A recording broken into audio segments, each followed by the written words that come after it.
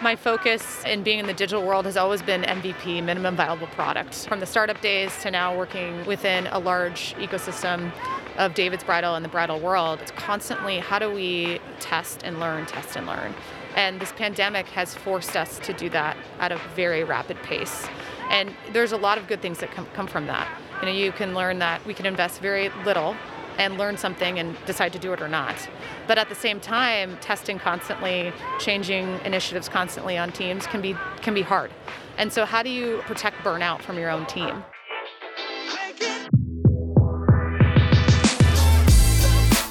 You're listening to Retail Remix, your inside access to candid conversations with the people shaping retail's future. Here's your host, Alicia Esposito.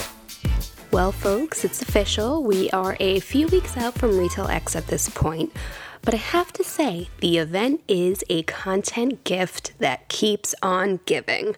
And this week's episode is testament to that fact. At the show, Lizzie Ellingston, Chief Digital Experience Officer for David's Bridal, spoke about the company's implementation of augmented reality. But I have to say, AR is just one piece of a very fascinating customer experience puzzle. During the show, I had the chance to sit down with Lizzie to get the entire picture, how the brand had to adapt and pivot in light of the pandemic, how the wedding industry has changed and will continue to change, and how that is guiding David's Bridal's overall approach to omnichannel education, engagement, and ultimately, customer loyalty. Listen in to get her take. Hello, everyone, and welcome to another special episode of the Retail Remix podcast. You know me, I'm Alicia Esposito, and I have with me today, live from the Retail X show floor, Lizzie Ellingston, Chief Digital Experience Officer of David's Bridal. Lizzie, thanks for taking the time. Thanks for having me. So, David's Bridal, a very well-known brand, beloved brand. I actually got my wedding dress from there myself. Amazing. But before we get into how the brand has evolved, the new things going on, I want to talk about your title because, like I said, very known brand, but a very cool, honestly, a title I've never heard of before. So why don't you talk a little bit about what your role entails? Sure thing. So it's a new role. So Chief Digital Experience Officer. I head up the entire digital group. A lot of different factions of that group. That includes UX, UI, head up product, digital solutions, which is a new group we just built that helps bridge the gap between the digital solutions in-store and online. Really, we touch every single digital touch point throughout the customer journey and really making sure that the experience is the best in class. It's a new group. We headed it up 2 years ago and through the pandemic have been hitting the ground running, and it's been really quite exciting for what we've been able to build. Oh, that's excellent. So I do have to ask, the big elephant in the room is obviously the past 18 months, that is life. And it's interesting because, shopping for formal wear, bridesmaids dresses, wedding dresses, very considered process. You have the Pinterest board, social media, so many different channels. It takes a lot of time, sometimes overthinking. I know I did it. But I have to ask, how has this process evolved, if at all, over the past 18 months? Because maybe weddings have been postponed, pushed back. Sure. I mean, what changes exist for you? There's been a lot of changes. I would say first and foremost, right before the pandemic, we started investing in some planning tools. So the whole theory and strategy was how could we capture a user earlier in her journey? And typically a bride starts to look for her gown between 9 to 6 months before her event date. So how could we capture her before that, 12 to 14 months when she's starting to think about planning? Maybe she's not engaged yet or she's going to be. So we built a set of tools called the Wedding Vision Board where she can enter in a couple different entries about what she wants her wedding to look like, and then it spits out this beautiful board that really recreates maybe what her wedding could be, and people have found that very helpful. And then beyond that, we have a wedding checklist, Blueprint Registry, which is a registry tool and a website builder. So a lot of investment has been made in the planning side. So really, how do we capture them and give them some guidance into that planning journey? But then as the pandemic hit, we definitely shifted a lot of our focus as a company. How can we think digitally first? It's the first time in our 70-year history where all 300 stores were closed. And I know a lot of other retailers had similar situations, but it forced us to be very creative very quickly and invest in different types of tools. Yeah. So can you dig into some of those examples? Because I'm sure more people are at home, they're scrolling through social media, stores shut down for a lot of retailers. So how did you pivot, and what I guess, tech, or even just at the strategic level, what ended up proving especially valuable for the David's Bridal brand? Yeah, absolutely. So we look at 4 different pillars. We look at, one, how can we inspire? How can we drive collaboration? How can we increase shoppability and buying? And then the lifetime value. So kind of first and foremost, inspiration, talked about the planning tools. We really have invested in that. How do we make that a forefront? From a collaboration and shoppability, we looked at a couple different avenues. One was AR, augmented reality, and 3D. We were actually the first ever bridal retailer brand or a garment brand to introduce AR versions of our dresses. We launched that back in September of last year, partnered with a group called Bridal. And it's been amazing, the reaction from it. You can look at an extreme detail of the dress and you can project it right in your room. You can take a photo side by side. You could send it to your mom, see what she thinks. And having that kind of bridge between the in-store experience and the digital experience is really helpful. And how can we continue to do that? And really at the end of the day, it's about confidence, right? Can we drive confidence to have somebody purchase online? Or in our business, driving somebody to store is still very helpful because we're one of the last industries where people still really want to try it on and they want to touch it or feel it or see it in person. And so how can we instill confidence in every decision that they do? And then the last thing that we have been focusing on is lifetime value. And so we introduced our first ever loyalty program back in December of 2020, and it's called Diamond by David's Bridal. And we flipped the fact of loyalty on its head a little bit, where it's not a one-to-one where I gain points for every purchase I make, which we do have that. But the idea is that you can share your loyalty number with all your friends and family. Say, go buy a dress at David's Bridal. Okay. Use my loyalty number. I'll give you $20 off. Yep. And then I get those points. And So what smart. It's so smart, and it's very similar to a registry item where people can pool together. They're buying a dress for your wedding, and then they're giving you points. And at the end, with the 3 different tiers that we have, they can actually earn a free honeymoon, which is really, really neat. Wow. Yeah. And we've had I love 30 that winners idea. so far. It's really cool. People have gone to Jamaica, Myrtle Beach. It's been awesome. And a really unique way to think about loyalty and how you're driving loyalty not only for the brand, but also for the bride and groom and helping their dreams come true. Right, because I know when we talk about loyalty and how loyalty programs need to change, it has to be more of like a strategy versus just a one-off thing they just kind of tack on to everything else.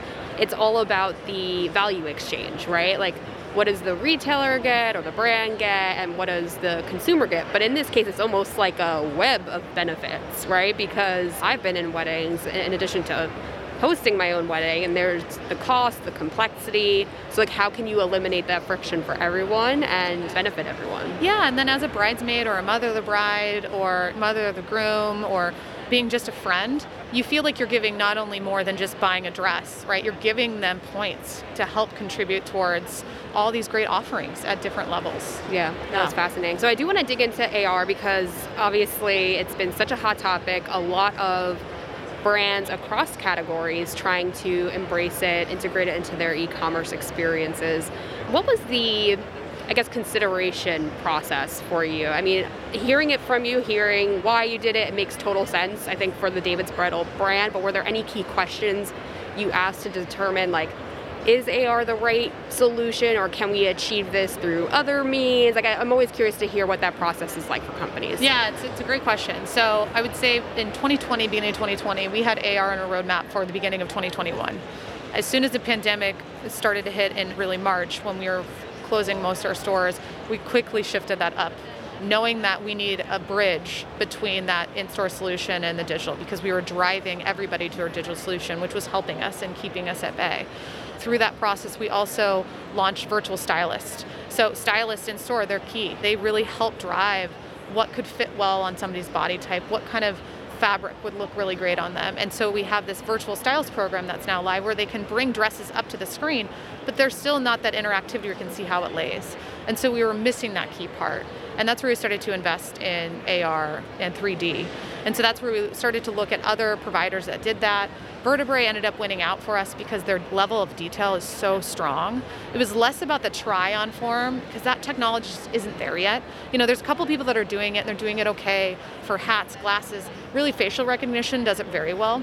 But body formats, they're also different. It's really hard to manipulate that. So we looked at how do we get the detail of the dress to be the best in class. And so that's where we landed with them, where they do photogrammetry, 300 photos stitched together to have this beautiful 3D rendering. And then you can project it and go right in. You can walk in, you can look at the detail, you can zoom in, you can walk around it, see how the train lays. It's really cool. Yeah, no, it's incredible seeing it all come to life. But I mean, how does that kind of integrate into your e-commerce or digital experience, right? Because there's the actually experiencing the technology, which again is incredible, but how do you drive awareness around this thing is available? How do you educate people how to use it and get the most value? What does that full funnel, I guess you could say, look like? Yeah, because you want to build something, but you can't just build it and nobody will come, right? You Why have is no to one throw using some it? marketing behind it. So before we launched, we invested in adding stories to our homepage. We have a targeted landing page that explains how to use the product, that has animated GIFs, videos, because our user group is from anywhere from 18 to 80, right? And we want them to use this. It was from bridal gowns all the way down to mother of the bride gowns. And we want to allow them to project it into their space. So it was a lot about education. How can we educate them?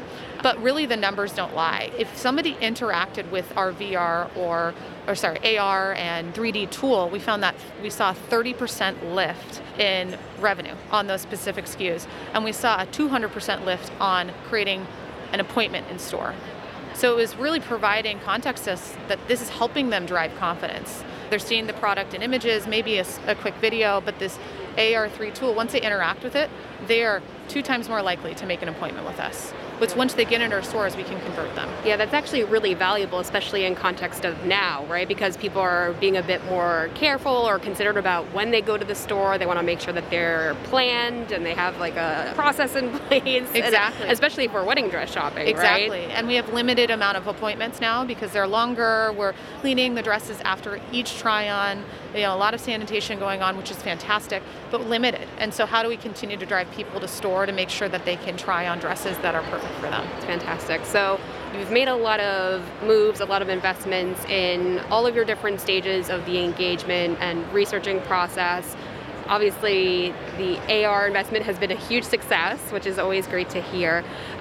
Curious about any lessons learned or any new findings, because I think a reoccurring theme in the conversations that I've had over the past year is that things are constantly changing. Obviously, there's a need to be flexible or agile, whatever you want to call it, but there's always that decision-making needs to be rooted in the customer. So what have you learned from them, and what changes are you implementing as a result of those learnings? Yeah, I think my focus in being in the digital world has always been MVP, minimum viable product. From the startup days to now working within a large ecosystem of David's Bridal and the bridal world, it's constantly how do we test and learn. And this pandemic has forced us to do that at a very rapid pace. And there's a lot of good things that come from that. You can learn that we can invest very little and learn something and decide to do it or not. But at the same time, testing constantly, changing initiatives constantly on teams can be hard. And so how do you protect burnout from your own team?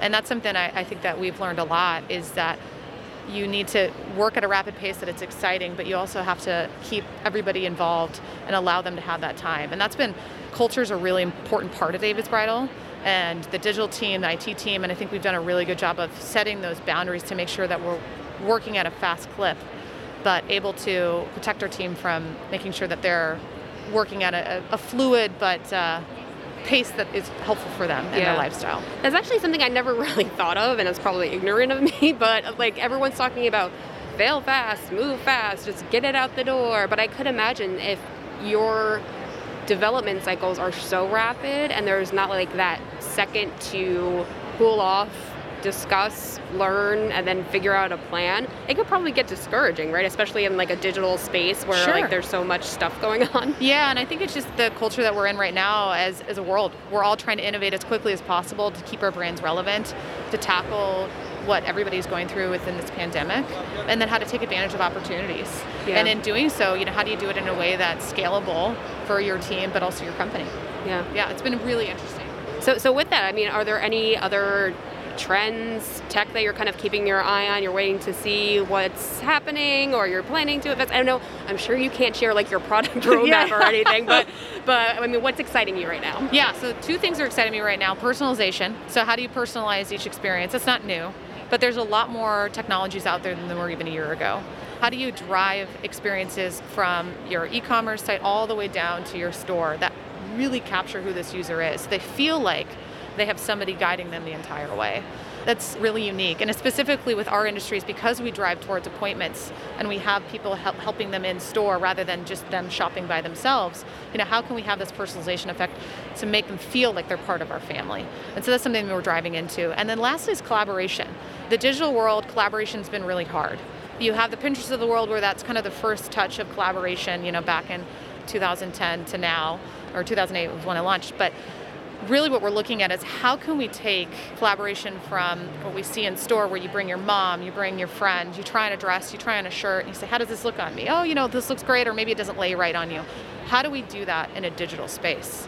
And that's something that we're really excited about starting to invest in, and more to come. Yeah, definitely has a lot of room for some really cool things, so we'll be keeping an eye out. But before I let you go, Lizzie, I always like to have my guests share any lessons or takeaways, because it's been such a time of learning, probably more so than we've experienced in retail, and it's always a cycle of learning, I think, in this space, which is why it's so exciting. But any closing lessons, even recommendations for the folks listening right now that are trying to navigate this new digitally driven space, maybe not sure where to place their bets, what has helped you?